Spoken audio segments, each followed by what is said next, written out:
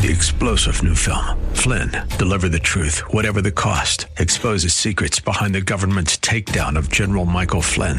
Flynn knew what the intel world had been up to. He ordered the first audit of the use of contractors. This set off alarm bells. He told the truth. He was the most dangerous person for Donald Trump to hire. They had to get rid of Flynn.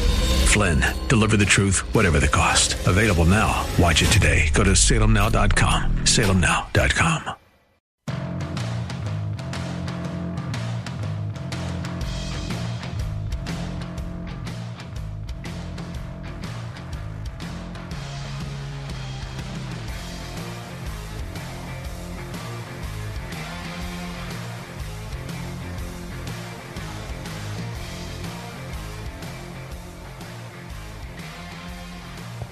Happy Thursday morning, February 1st, 2024. This is Jack Windsor, hosting the Bruce Hooley Show on 98.9 FM, The Answer. Thanks for tuning in. I appreciate you. And we have quite a show today. Is Bidenomics working or isn't it?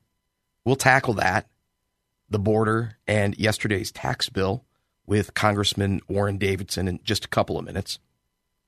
What's up with the latest death penalty debate? We'll talk to State Representative Brian Stewart about it at 11:35. The ACLU, American Civil Liberties Union, what a misnomer, will file a lawsuit to contest the enforcement of House Bill 68. Now, that protects women by keeping men out of their sports and their private spaces. It also outlaws gender drugs and gender mutilation surgeries for minors. What does the lawsuit mean? We'll talk with 12th District Court Circuit Court Judge candidate Malena Siebert to find out at 11:50. Then, in the second hour, you'll hear a special report on the U.S. border crisis, told by an Ohio father who wants you to know, before it's too late and death and destruction come knocking on your door, why you need to be aware and fight the lawlessness at our border. Mark Murphy will tell us his heartbreaking and somewhat inspiring story from noon until 1 p.m. Okay, let's go right to the phone. I want to welcome in United States Congressman Warren Davidson. He's a Republican representing Ohio's 8th Congressional District. Congressman Davidson, welcome back. How are you this morning, sir? I'm doing great. It's always great to talk with you, Jack. Thanks for having me on. Hey, it's always an honor to have you. I know we've got two segments carved out today. I want to talk about the border. I want to talk about Bidenomics. And I want to talk about yesterday's tax bill, which you've taken some heat for, but I stand behind you on your vote. But let's start.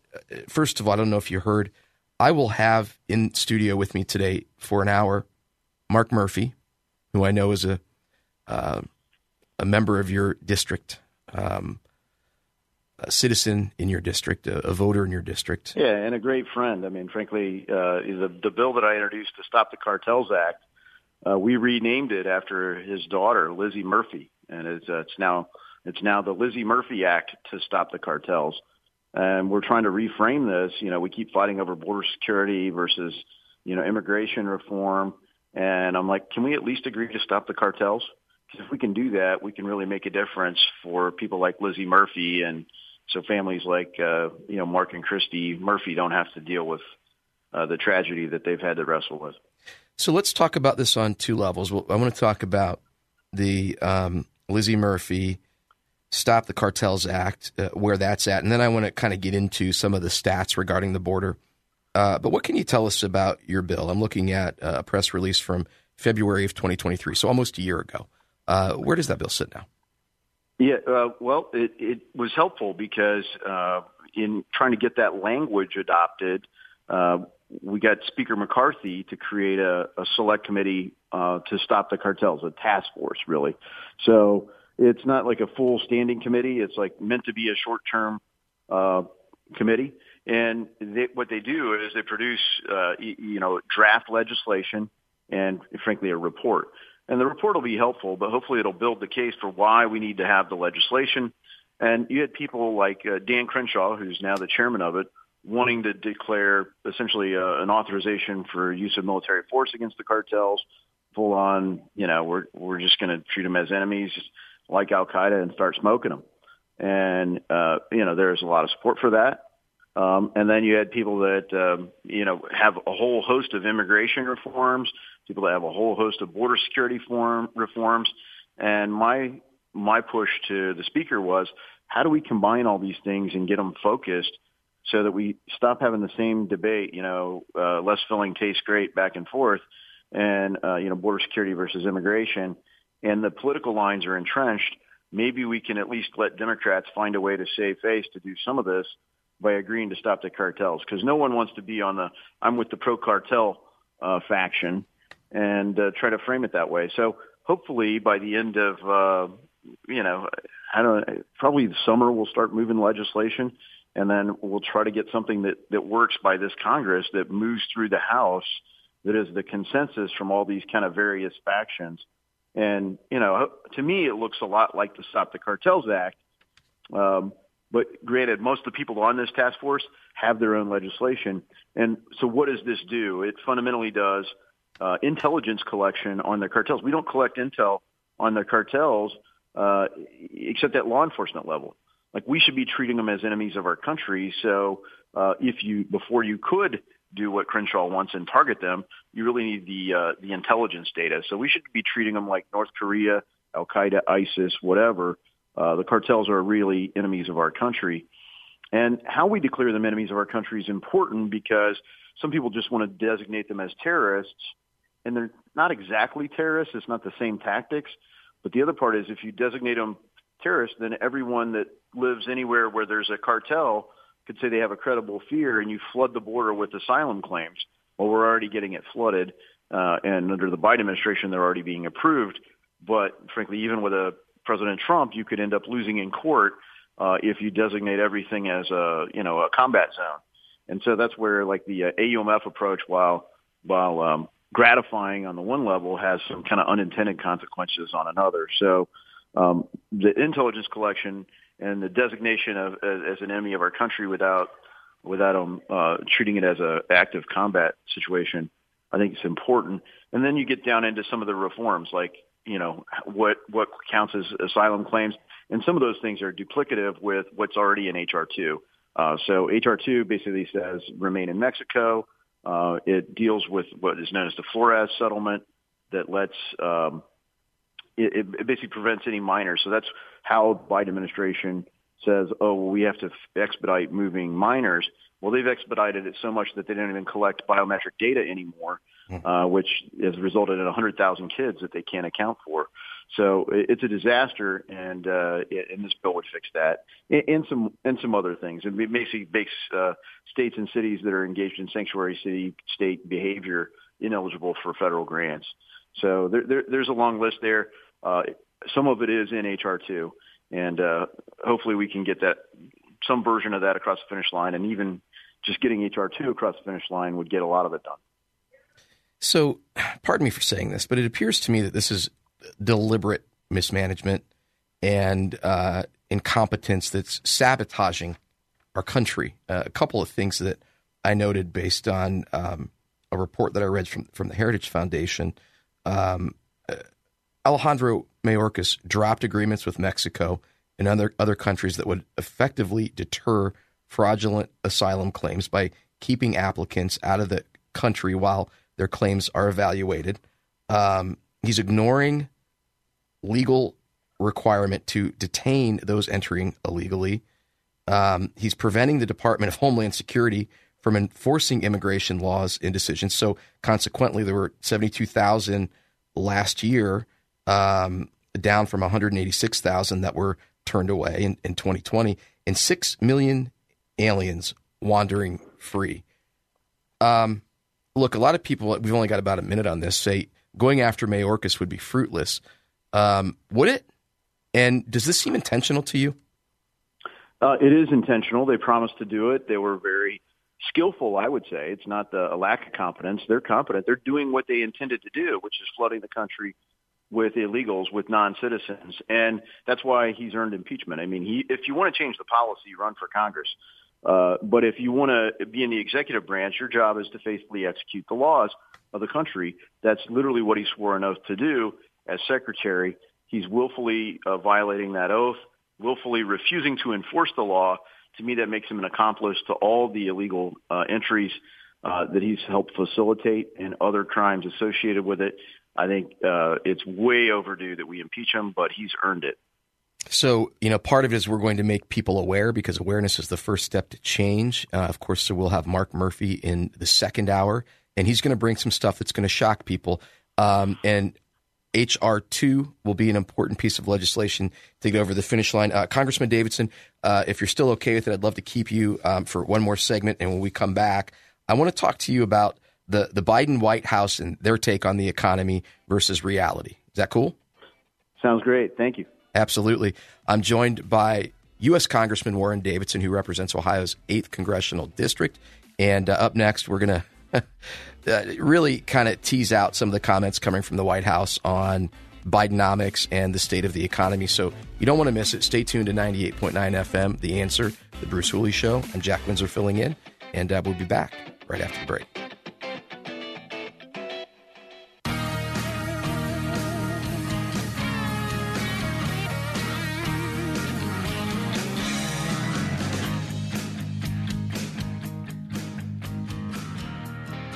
A week ago, last Thursday actually, the Biden White House said of the economy, today we learned that the U.S. economy grew 3.1% over the past year while adding another 2.7 million jobs, with the core inflation moving back down towards the pre-pandemic benchmark. As a result, wages, wealth, and employment are higher now than they were before the pandemic. That's good news for American families and American workers. That is 3 years in a row of growing the economy from the middle out and the bottom up on my watch. Congressman, I hear that, but I see UPS cutting 12,000 jobs 5 months after inking a labor deal. Lord knows what's up for the auto industry. Prices for groceries and gas, I pay them. I feel it. Borrowing rates for homes, cars, revolving credit, energy costs for manufacturers or to heat your home or to pipe in electricity, and prices for big assets like homes and cars. Tale of two realities here. How do you see it, Congressman? Well, the Biden administration isn't being honest. Frankly, no surprise. They're that tactic on every front. But the economy is one that people know the truth so easily. They're like, no, I go to the store. Prices might not still be increasing. That's when they say inflation. That's like the slope of the line, right? The slope might be flattening out now, and you can say that and point to it. But the truth is prices are still way higher than people are used to paying, and wages haven't gone up enough for that. So, this is known as, the nominal number versus the real number. The real number is the part that, like, the buying power of your dollar. So we proved that you can print money, right? That's nothing new. You can print money. But what we also hopefully proved, and people get, is that you can't guarantee that once you do that, you can buy the same amount of stuff, because people know they can't buy the same amount of stuff.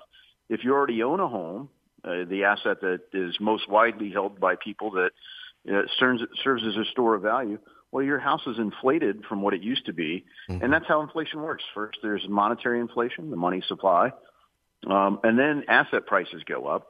And so home prices are great. So if you already have a house and you don't plan to move, you're like, well, it's not the worst thing. Then you start seeing it hit things that are bad. It goes into consumer prices, the cost of goods and services, and that really hits people. And it especially hurts people on fixed incomes. So you look at our seniors on Social Security, for example. This is where the government data is so dishonest. They'll say, oh, CPI, Consumer Price Index, inflation is only like 2 or 3%. So they get an increase in their Social Security of 2, 3, 4%. The reality is, since 2020, the bundle of goods is up, 20% for most things. And, you'll see other dishonest claims by the government, and they'll say, well, inflation is this, excluding, food, energy, and healthcare. And you're like, oh, yeah, because my budget excludes food, energy, and healthcare. So it's a very dishonest number. And the other one they don't talk about when they say, oh, unemployment is low, is they don't talk about labor force participation. So we still don't have, as a percentage of the economy, as many people as a percentage participating in the workforce as we did before COVID. So the economy is a long way from truly being recovered. The nominal number's higher because of the inflation. That's fake growth. And the numbers that they point, we spent $2 trillion of deficit spending, and the reality is only about 600,000 of that has made it to GDP. So you're printing money. The whole thing is fake. That's exactly it. It's just fake, fake, fake, fake. So I don't know if I want to kick this dead horse anymore, but the federal deficit, as you said, it was on par, depending on what gets over the finish line, to double from last year. So you print more money? I mean, how does the forecast look promising? I mean, in your eyes, are prices only going to go up? Well, I mean, certain things, the challenge is, if you look at housing, the demand is greater than the supply, and part of the reason the supply is being held low is people don't want to sell their house. If you've got 2/3 of the country has a mortgage below 4%, 4.5%. 2/3 has got a mortgage below what you could even possibly find in the market. So people don't really want to sell their houses. Some of them will say, well, I'll turn this into a rental and then I'll buy something else, or maybe even I'll rent for now. But that's reducing the supply. The builders are out there, mostly still booked, but some of them are checking up because of causes for alarm, like you're seeing in the economy, and uncertainty. And most of that uncertainty is political uncertainty. And so, we'll see how that goes. But certain things you're going to see prices hold. And the hard thing is you're seeing employers not pass through enough wages because the labor market is softening a bit. And so that means that employers aren't feeling the need to say, well, we'll give you a 5% raise, but you're not going to get a 15% raise. And the reality is if you haven't got a 15% raise over the past few years, collectively, you haven't kept up with your buying power. Good point. Hey, I only have about a minute on this, and I'm sorry to do this to you, but Chairman Smith is a Republican from Missouri who said of the Tax Relief for American Families and Workers Act, because of this bill, working parents crushed by high prices will have an easier time putting food on the table. More things will be made here in America, and the nation will be more competitive with China. You voted against the bill, Congressman. In 1 minute, can you tell us why? Yeah, I mean, I put an explanation out on my official Facebook page and on my personal, Twitter, the @WarrenDavidson. You can see it on Twitter or X. It takes about 5, but basically, look, this is a tax bill so bad that the Wall Street Journal opposed it. 91% of the payments go to people that don't even pay taxes. 91%. So this is essentially a welfare expansion bill. The corporate provisions make sense, but they're only for 2 years. So it doesn't provide certainty for long-term investments for corporations. What it does is it continues to extract lobbying dollars from everybody that would fund lobbying. So it's a pretty perverse bill. And the Senate isn't even going to take it. So they're going to modify it and probably make it even worse and then send it back to the House. So it really is a half-baked idea. It should have never gone to the floor, and it should have been subject to amendment. Yeah, when they say it takes away the large family penalty, what I hear is welfare expansion, and I think you just said the same. Congressman Davidson, thank you for spending 2 segments with us today. I know your time is precious, and we really appreciate you. Keep standing up. Keep standing up for conservative values on Capitol Hill, and thank you for carving out time for us today, sir. Yeah, absolutely. Always an honor. God bless you and your listeners. Thank you. God bless you, and God bless you. Thank you for listening to 98.9 FM, The Answer. Let's see. What do we have next, Jeff? So we'll be at 11:35. State Representative Brian Stewart's going to be here. And I don't know if you've noticed, but there's a new debate about the death penalty. What's that all about? We'll find out next, so stay tuned.